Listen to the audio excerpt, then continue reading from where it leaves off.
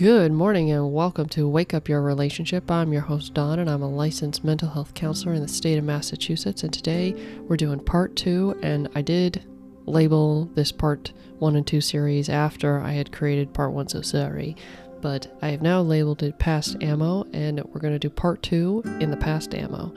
So part 1 was more about how not to use past ammo as ammo, but more like understanding within a discussion, and how that's actually really important and valid so that both of you walk into a discussion with more sensitivity and understanding for one another. However, let's take this a little bit further. Let's go a little bit introspectively for each individual to really take responsibility as often as humanly possible for the relationship you personally are creating, because it does take individuals to make a partnership, and I would want more people to take responsibility to the chaos that they bring into relationships. So I personally have actually seen this in my relationship, and this is kind of something that I full well know I need more practice on, and I've definitely seen it with my couples. But this is the broader topic of forgiveness, and it's not necessarily for like unspeakable crimes against the relationship or anything like that, but this is supposed to be for a actually healthy relationship, and it's just you have made something bad something unspeakable, and that's kind of where I want more of a reality check for everyone out there, because I have had to face this and it is quite a wake-up call. So if I can kind of start you off, maybe you're entering a relationship or you're in a young relationship, as far as it's not like you might not be very young, but your relationship might not be very long standing as far as how many years you've been together. But my partner said to me, this is like a while back now, but it really shocked me and it really put me in a place of responsibility, which was, would I like for him to do what I do to him? Oh, so simple. What are you talking about, Don? This is clearly obvious. We learned this in like first grade. Do unto others as you want to be done unto yourself. Of course. That logically makes complete and absolute sense. However, when you are in the heat of a battle within your partner and the relationship and how distressing that feels, the likelihood of you actually applying that sentiment is slipping away the more escalated you both become. So yeah, let's actually try and apply that. So I've talked about it plenty of times. De-escalation is always going to be one of your best bets. We've talked about stopping and knowing whether this is like a good time to be having this conversation or whether you're prepared or not. And maybe I should talk more about that in other episodes, but to say the least, you should be prepared for these conversations and come as cool-headed as humanly possible. So if you do, you're already in a better place to take responsibility for how your behavior reflects on whether you would like that or not from your partner. So let's take this even farther to actually the part that makes sense to what episode number 1 about this mini-series really is talking about, which is ammo. So let's say your partner does something that you have labeled as, unspeakable. So A, if it truly is unspeakable, you would have broken up. Sit with that. If it was truly unspeakable, you would have broken up. So something about this, because you are in a healthy, happy relationship overall, and you two are just learning, something about this is clearly not that unspeakable. So that's one part of this. So you do feel some level of victimhood and valid victimhood to hold this over them. And is that really making you happy? Is that really a decision you want to keep? Because in essence, you can sit on your amazing soapbox of, I would never do that. I would never do that. I'm practically perfect. You're not. I'm not. I definitely know I'm not. And I definitely know no one else is perfect. My partner's not perfect. The world isn't perfect. It's always going to be things that are going to show our beauty of imperfection.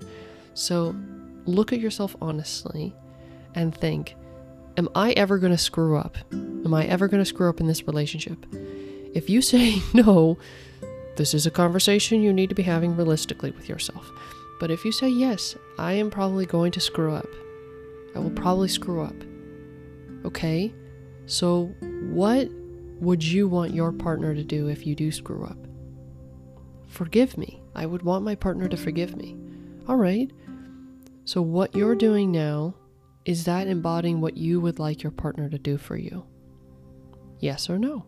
It's so simple. It's such a simple maneuver, but it's so pivotal, and in some ways, I mean, it shook me a little bit, so it might shake you. It is something for you really to consider.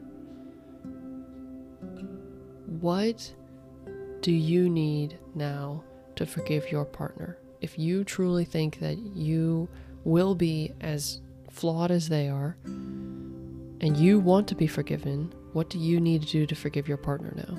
So instead of creating ammo for future arguments or set yourself on a pedestal of righteousness, bring yourself down to the human level that we all are.